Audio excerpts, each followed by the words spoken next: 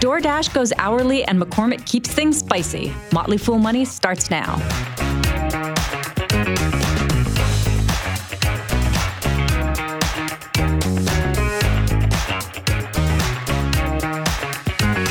Welcome to Motley Fool Money. I'm Deidre Woollard. I'm here with Motley Fool analyst Bill Barker. Bill, I feel like everyone's getting a second dose of you this week, so that's awesome. How are you today? I'm well. Thanks for asking.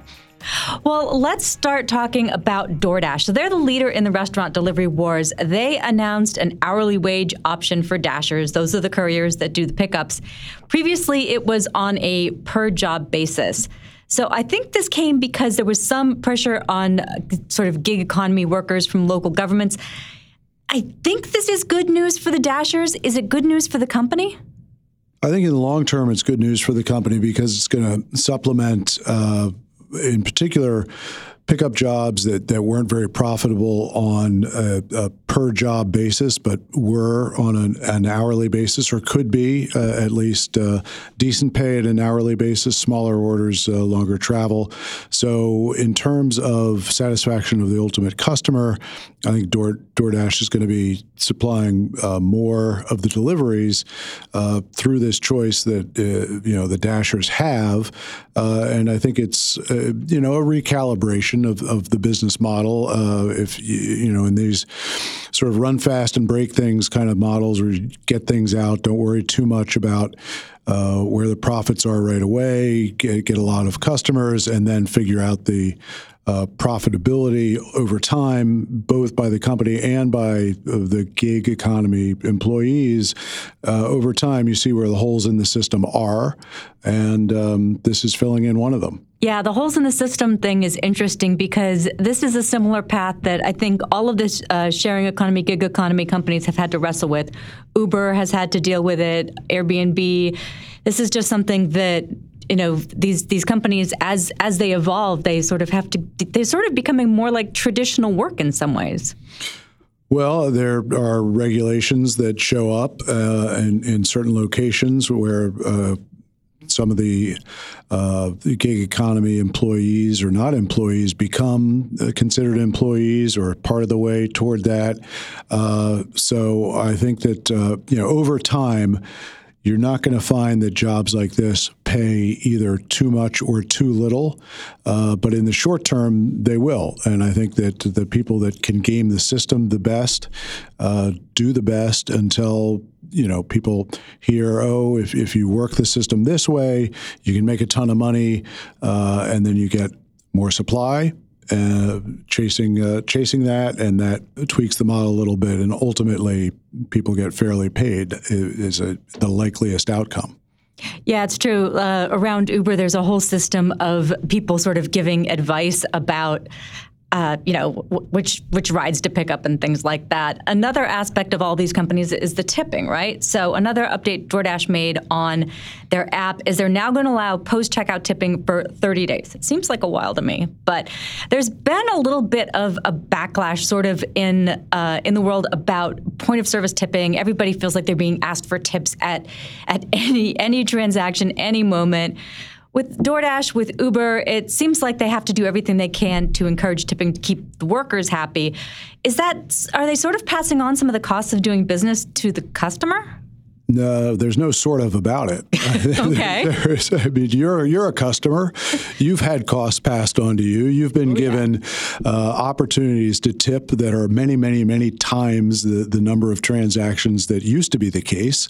And you have perhaps, I'm not accusing you of tipping or not tipping at any point, but you've probably paid more money for the same service in the last couple of years than you did 5 years ago.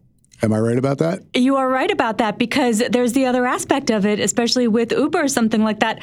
I'm attached to my rating, and that's part of the aspect of this too. If you don't tip and you plan to use the service again, you're going to be in trouble. I have made probably the mistake of not caring about my Uber rating. So I never really couldn't tell you what it is, and therefore maybe I'm not tipping as much as you are in pursuit of a better rating.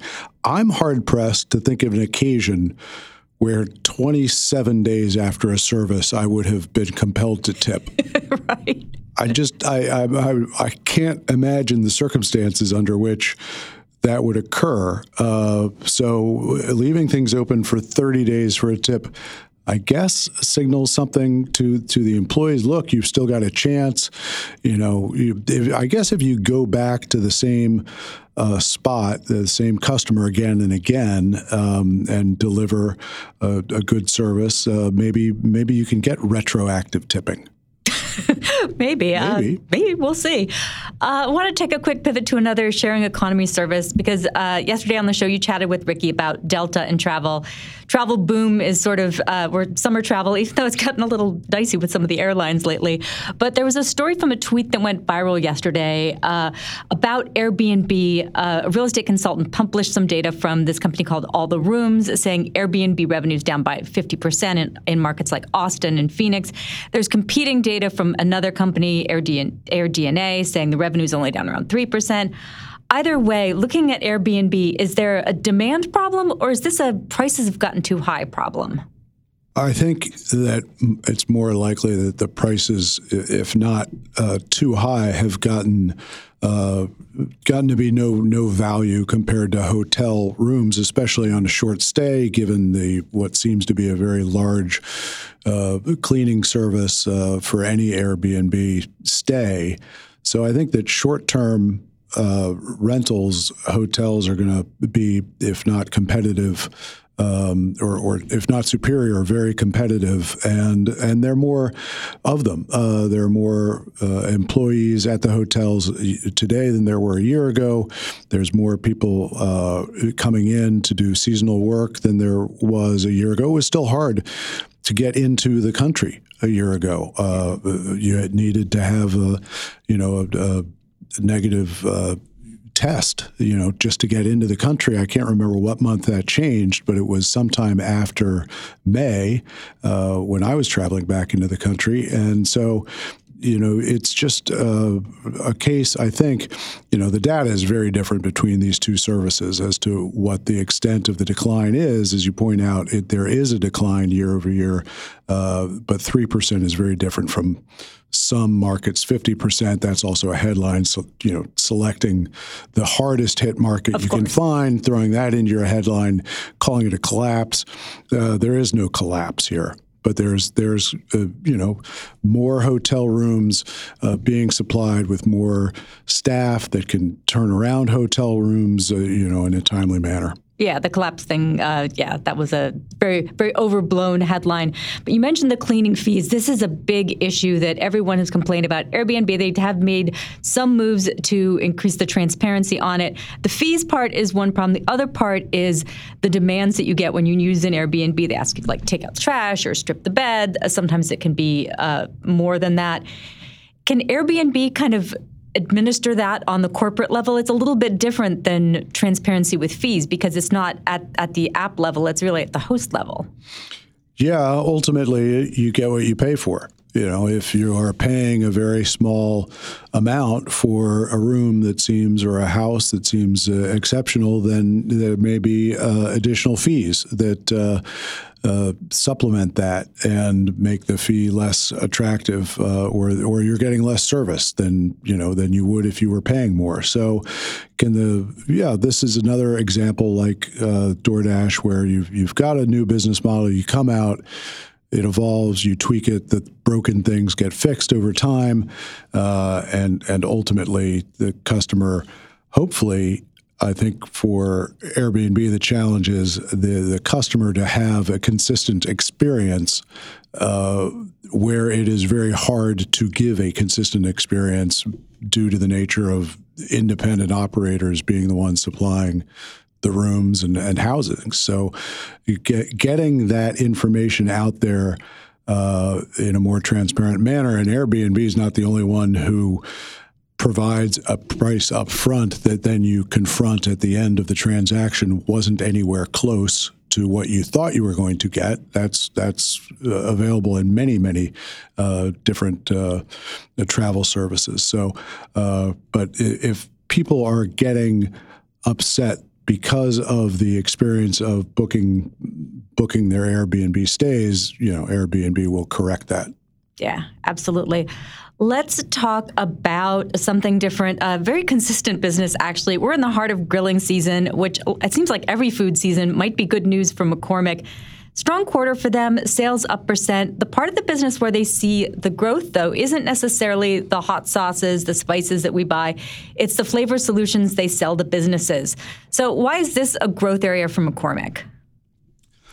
Well, the headline number seems like more growth than, once you dig things away. Flavor solutions sales, and that's the category selling to restaurants and to, the industrial market, formerly called the industrial segment, up 12%, but that was all pricing.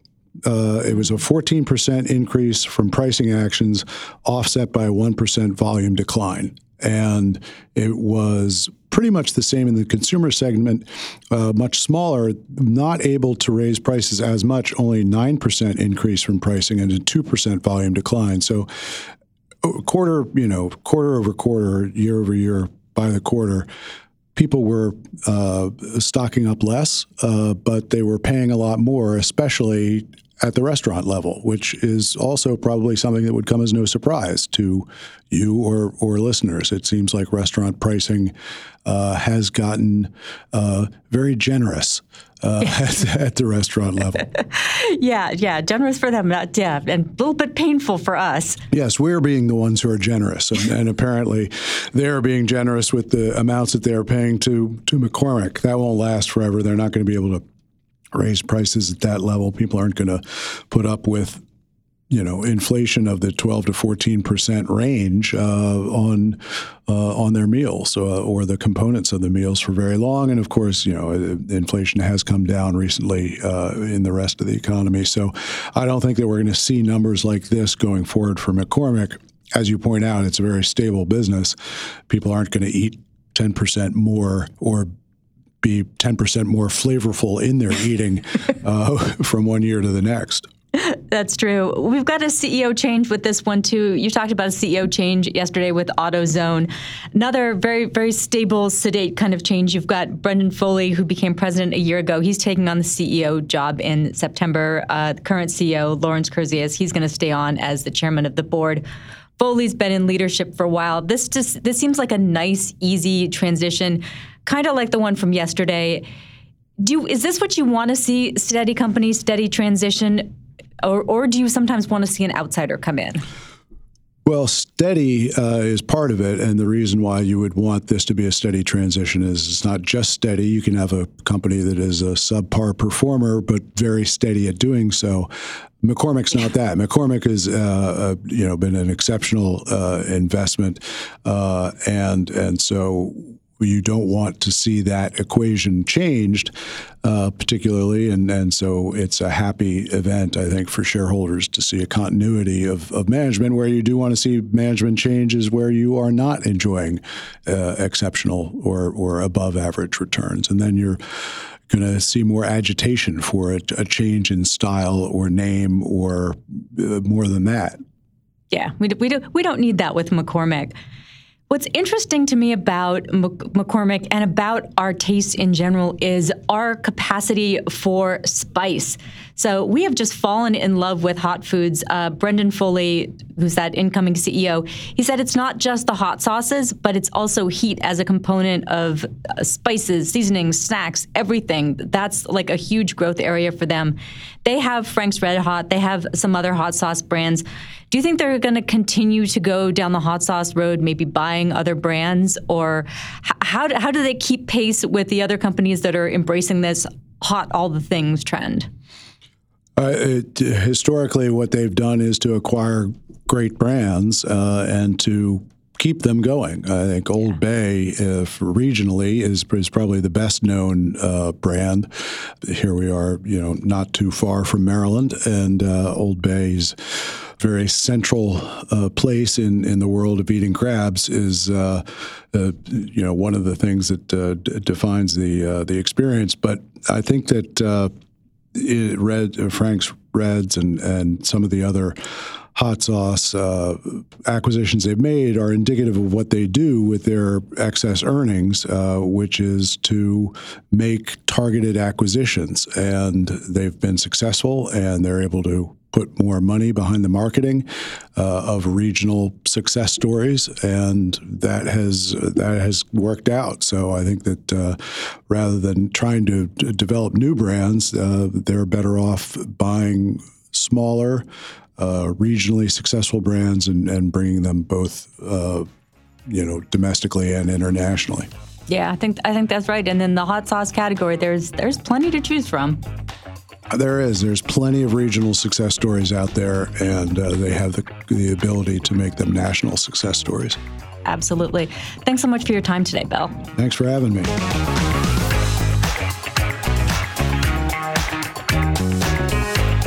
Adobe's new generative AI product, Firefly, has people buzzing. That's not all you need to know about the company. Mary Long and Sanmeet Deo walk through Adobe's different businesses and where the company could go next.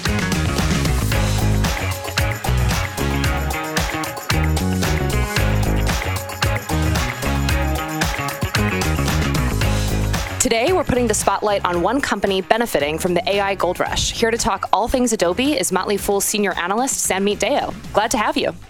Hi, thanks for having me, Mary. Many listeners may already be familiar with Adobe for its creative software, but there's more to Adobe than just Photoshop, right? So how does this company actually make money? Yeah, that's a great question. One of the first things we ask when we're looking at a company. So basically, more than 93% of their revenue comes from subscriptions. Their three main segments are digital media, which is about 73% of revenue, digital experience, which is about 25% of revenue, and publishing advertising, which makes up just a little bit around 2%. They're geographically very diverse all across, with America as being 60% of where the revenue comes from, EMEA 25%, Asia Pacific of 15%. Their gross margins in the high 80%, and their operating margins have been above 30% in the past 4 years. So, they have products that you've probably used before, PDF, Acrobat. There's also a slew of content creation tools that video editors, photo editors use that, I haven't used that realm of software, but they have a wide variety of products across the digital landscape. Very good, broad-based company. And are there other offerings beyond that content creation bucket that you mentioned? Those are the main ones, but we're going to get into it a little bit later, where they've been adding into their product suite with generative AI, which is meant to kind of enhance some of those products. So I know we're going to get into that a little later. And so with those offerings that you mentioned, without dipping too much into the generative AI stuff quite yet, who are Adobe's chief competitors? You mentioned PDF, Acrobat. Is there DocuSign, their top competitor there? Yeah, DocuSign is there, and that's actually a product I forgot to mention is the signature DocuSign style product that they have. But they also compete with the big software guys, Microsoft, Salesforce, some of those other companies. But there's also a lot of private companies that they compete with, whether it be Canva, Figma, various other private companies as well. Yeah, you mentioned Figma, and that's another thing that we'll get to in just a bit. But before we dive into that, let's think about the leadership of the company and offer an overview there. So the CEO, Shantanu Narayan, has been at Adobe's helm for about 16 years. How integral is Narayan's leadership to the Adobe story? Narayan has been a phenomenal CEO. He's been at the helm since 2007. And just to give you a snapshot of what he's done, since he began this, Adobe stock has returned 17.1% versus 9.6% for the S&P 500. So over that period of time, the stock has outperformed based on a lot of the initiatives that he's taken on. He's actually been recently named the number 2 in the top CEO list on Glassdoor. He's been instrumental in them changing their business from a traditional software company where you would buy the packaged software to a cloud-based subscription model, which changed their revenue model to a more recurring, steady revenue stream rather than the traditional packaged software products. So that was a huge transition. It did slow down their revenue a little bit, but it proved to be much higher margin and a better shift for them in the long run. And he's one of the ones that's helped establish a global standard for digital documents with Acrobat and PDF, which is something we all use. He led the launches of Creative Cloud in 2013, Experience Cloud in 2019. He's guided the company in adapting to the changing digital landscape, and he's also been and the company has been recognized as a top place to work for women and minorities. So he's very involved with diversity and inclusion. So he's been a great CEO for them. Awesome. You kind of gave us an overview earlier of some of the different metrics that have and how they've changed at Adobe over the past few years. Can you walk us through how you're thinking about Adobe's current valuation? Mm-hmm. So currently, based on 2023 estimates, they're trading at about 31 times PE. Their free cash flow yield is at about 3.5%. And one quick metric I like to take a look at that I do a quick calculation on is if we were to assume a 20 times normalized PE, which is kind of a normalized PE for the market and various stocks over a long-term average, their current price, which last I checked was $4.89. I haven't checked the price as of today, but their 5-year EPS. So their current price of $4.89 implies a 5-year earnings per share CAGR of about 12%. So that's what the market is pricing in. Consensus expectations is about the same. So they're kind of trading in line with what consensus thinks their earnings will grow at over the next few years. So they're fairly valued, I would say, and not significantly overvalued, even given the run up in the stock, because while the stock's been running up, their earnings and their cash flows have been growing as well at a very high margin, steady clip. So fairly valued, I would say. Yeah, you mentioned the run up in the stock. Year to date, Adobe stock is up like over 40%. Has something in particular driven that surge?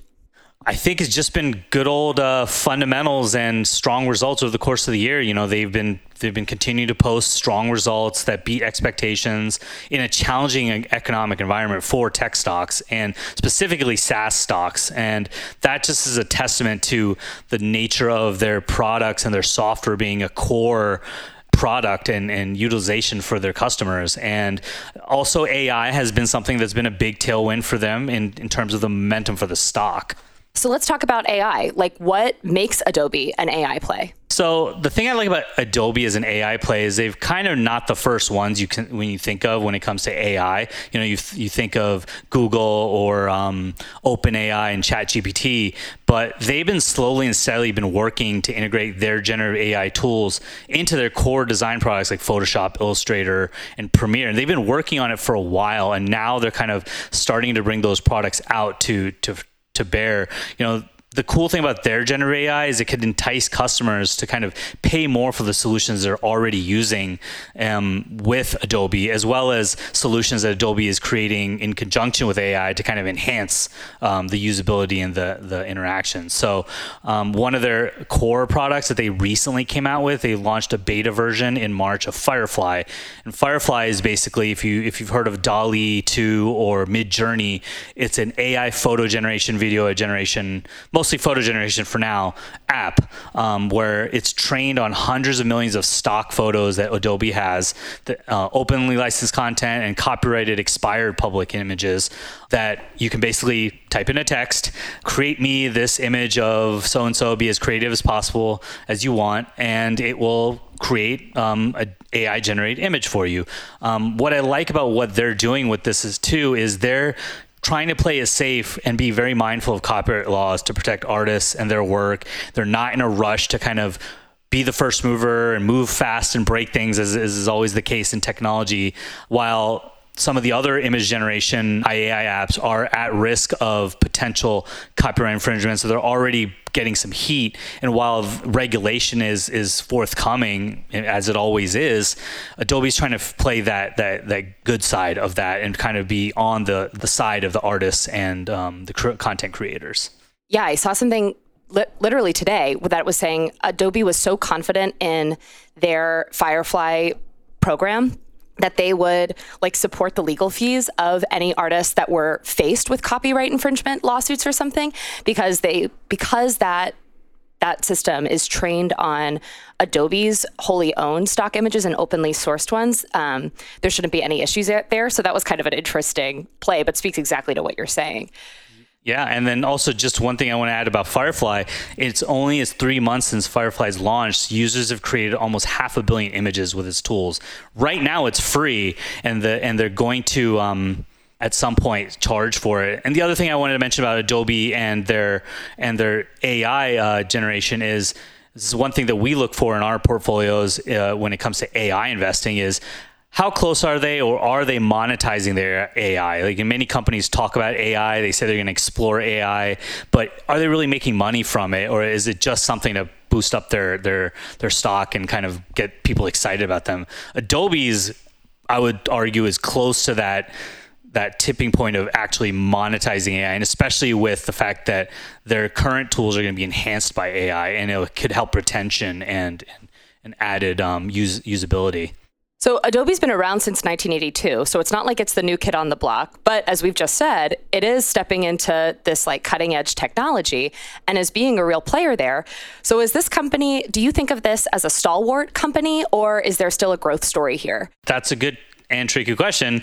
And I think it is a stalwart with the optionality and potential for huge growth opportunity ahead. They have their core businesses that are generating a ton of cash flow and steady operating cash flow. So that is there, and it's going to continue to do well. But I think with the generative AI, that provides an additional boost in terms of growth. And the Figma acquisition could add another boost of growth if that were to be approved. So I see it as one of the stalwarts with a growth component to it. Yeah, and for sure. So let's kind of step into this Figma conversation too. Last year, Adobe announced its plans to acquire Figma, which is a collaborative design software and a huge competitor to Adobe. And the price tag on this was $20 billion. So there was plenty of skepticism around that sky high number, but also around potential antitrust issues. So the US and UK regulators are already considering blocking the deal, and the EU recently launched an antitrust investigation. How central is the success or failure of this acquisition to your Adobe investing thesis? I don't think it's central to the Adobe thesis because, like I said, they have such a core business that is strong and doing very well, very highly diversified with a ton of recurring revenue and cash flow generation. Their generative AI, I think, is going to be very additive to their core business as well as future lines of business. But the deal has some positive attributes, which I think could really help them in terms of gaining access to a new user base, complementing their tools with Figma's tools, which are not completely the same, helps them stay competitive in a collaborative design software market, and it kind of diversifies their products and revenues even more. So while it's a very high price tag, 50 times forward revenue, which I think would possibly be the highest for a software acquisition, it has a lot of positive attributes that could be additive for them in the future. But if the deal doesn't get approved and doesn't fall apart, I would not be hesitant to continue to own the stock and be positive on it. Sounds like there's a lot of upside with Adobe, kind of no matter how you slice it. Whether or not this acquisition goes through, kind of they're paving the way, but being patient with AI. So lots of things to watch here and lots of good news all around. Thanks so much, Sanmeet, for diving into Adobe with us today. Good to talk to you. Thank you, Mary.